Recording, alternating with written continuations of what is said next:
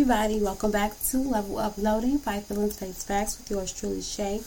Okay, so I wanted to do a quick little part 2 because guess what? I was absolutely not done with the reasons why I am not married yet. We do not care.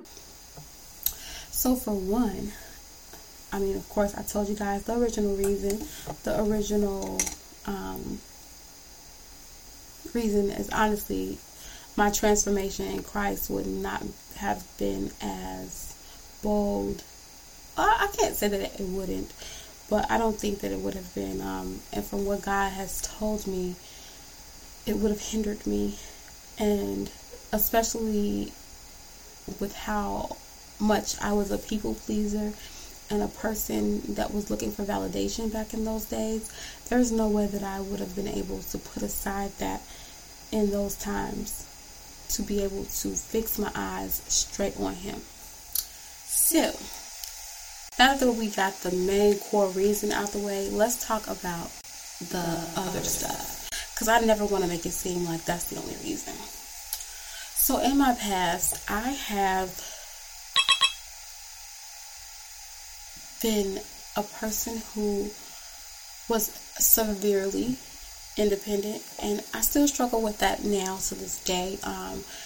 I don't know what type of coping mechanism, childhood trauma coping mechanism, I don't know exactly fully where it all stems from. I have some ideas, from my own childhood and things like that, but I have just always had this searing sense of independence. And so, my mother did not have my sibling, my sister, until I was 5. So for the most part, I was the only child for almost 5 years, self-soothing, talking to myself. And don't get me wrong, my mom and stuff, my mom, grandma, aunts, and everybody, they were there playing and entertaining me. But as far as on a kid level, if I wasn't with my cousins, then I essentially was at home being this independent child that is able to be, fairly good on her own. So that type of hyper independence is absolutely not a good look for a relationship. And that's something that I have slowly begun to relinquish. And even in my last relationship, which in my eyes was a total fail. Even in my last relationship, I really learned so much about how to allow someone to do things for me. Something as simple as opening the door every time, or, allowing them to pick up the slack when I wasn't able to do something, and not always feeling like I had to be on my A game at all times. So that is something that I had worked on, and I'm continuing to work on. But in the past, it was not like that. I would not ask you for anything. I would not let you do anything for me. I would not trust you to do anything for me. I would think that you would do it improperly. And so, of course, that's obviously not a good recipe for a relationship if you don't even know how to let a man show up for you, and yet you desire a man to show up for you, but you don't know how to let him. Make that make sense. Another reason, I really did not start learning about accountability for my part that I play in things. Sad to say this, but I really did not start to really embrace full accountability for things until I was 32. I'm 35 now, so I've had a little time with it, but it was such a long time where I just thought that I'm doing something, and my intentions are good, so I'm not sorry. Or I'm doing something, my intentions are good, so nobody should have a problem with it. Never taking into account how someone else has felt, never taking into account how others may be affected, never taking into account the fact that, hey, things change, things evolve, just because it started out as a good thing doesn't mean that it's going to necessarily end that way. So not being able to say I'm sorry, not being able to even recognize when I've hurt someone, not being able to show up, repentant when a wrong had been done or a feeling had been hurt. Obviously, that's a terrible partner. And though I never had bad intentions, so I didn't set out to hurt anyone, there was times that people were hurt. Also, in that accountability, I didn't really understand how my lack of boundaries was attributing to some of the things that were hurting me when it came to my relationships with other people. And that means romantically, family, and friendships. Being able to not just point the fingers and say, you did this to me, you did me wrong. Figuring out how to look at myself and say, well, what made them feel comfortable with that? Or what about you allowed that? What about you keeps attracting people that do this type of thing to you? Why do people feel comfortable with playing in your face? What are you not showing up for yourself, and how are you not showing up for yourself to the point where a person felt like they could get over on you in that way? And so having that accountability for myself and for others, and for how I show up in the world and how that affects how others treat me, until I was able to learn that I would be no good to anybody in a relationship. Being a person who thinks that you never did anything wrong, terrible for a relationship. Being a person who thinks that everyone is doing something to them and you're the victim at all times, terrible for a relationship. Another main and core reason of why I am not married yet is I had a severe soul tie, and this was a soul tie that was unfortunately, everything is spiritual, and so yes, I'm unmarried in the physical, natural, earthly world, but I made a soul tie and a covenant with someone, and spiritual realm doesn't understand that I'm on earth. They understand things in the spirit. And so spiritually, I was tied to this person in a lot of different ways, in so many different ways. And until literally breaking that tie, there would be no way for anyone to really claim me because of that soul tie. Even with not talking to this person, even with not dealing with this person, there were things that I had to renounce, things that I had to throw out, things that I had to come out of agreement with in order for me to even slightly be ready to venture into any type of dating scenario. Not realizing, like I said, everything is spiritual. Before it reaches this world, it's all spiritual. And I have allowed this soul tie to fester, and it stayed out the way enough where it went unnoticed, but it was still there, and it was still hindering my process.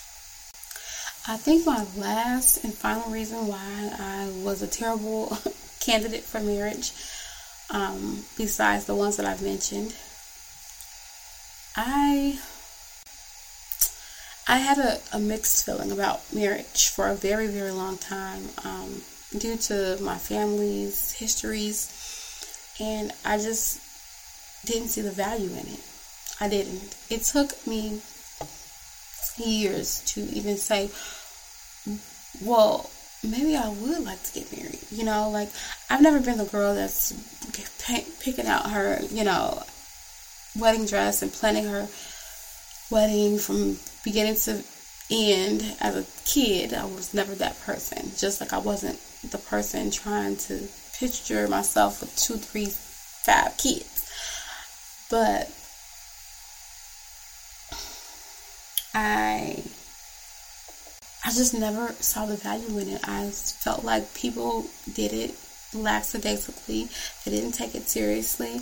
The only people that I can say that in my life that I've seen seriously take it like straight through no,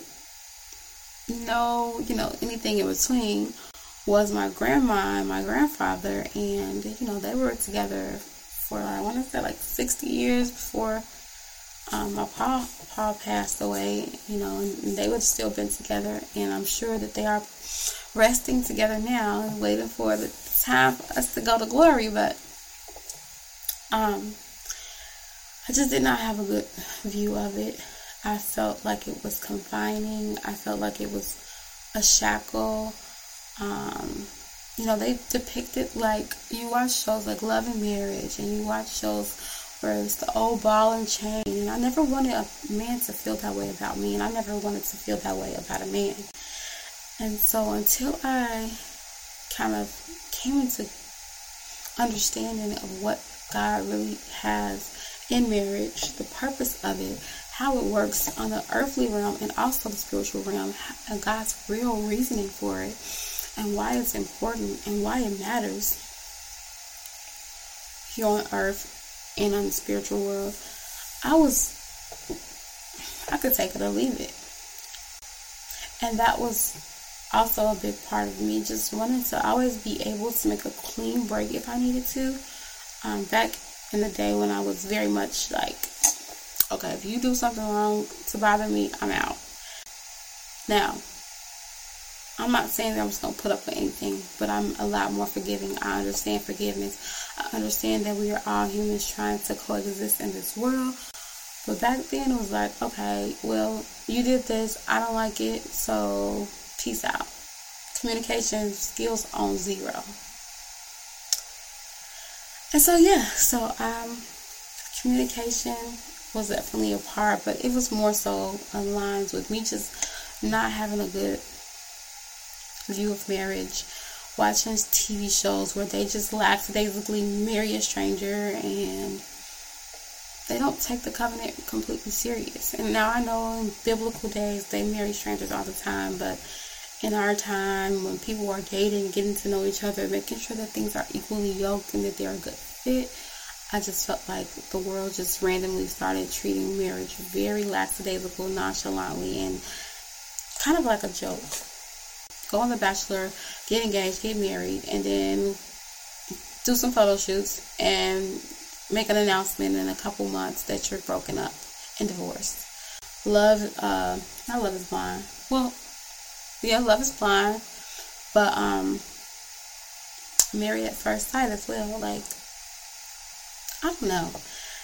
It's just experimental, and I just don't think that it's supposed to be that way. And once I realized that just because that's how the world is showing marriage, that doesn't mean that's the intent behind how God sees marriage. Then I was like, oh, okay, Lord, I get it. Okay, I get it. So now it's just all about getting myself together, getting myself where I need to be, and drawing near to God and focusing on Him. And everything else will fall into place. I know that's right. And the amazing part about it, and the same thing with, me and children, how I felt about children, is that I don't have that strong desire like some people have grown up as kids feeling. Yes, I want it, but I'm not going to be distraught if I don't. So that just gives me so much room, for God. So much room for Him to show me what's next and to reveal if and when it's time. What do you mean by that? So I just wanted to make sure that I made a part 2 to that, because I did not want it to come on or come off as though, I was just not married because I wasn't in God enough. Like, there was plenty of other reasons, okay? A hot mess, and I'm still a work in progress. God is still working on me as we speak, and I'm so thankful for that. But without further ado, I'm going to end this episode, you guys. You guys can drop in the comments. Let me know some things and why you are not ready yet, or were not ready in the past for marriage. How did you get ready? Did you get married? Let me know. I'm interested in talking and interacting with you guys. But anyway, you guys have an amazing evening, and I'll talk to you on my next episode. Bye.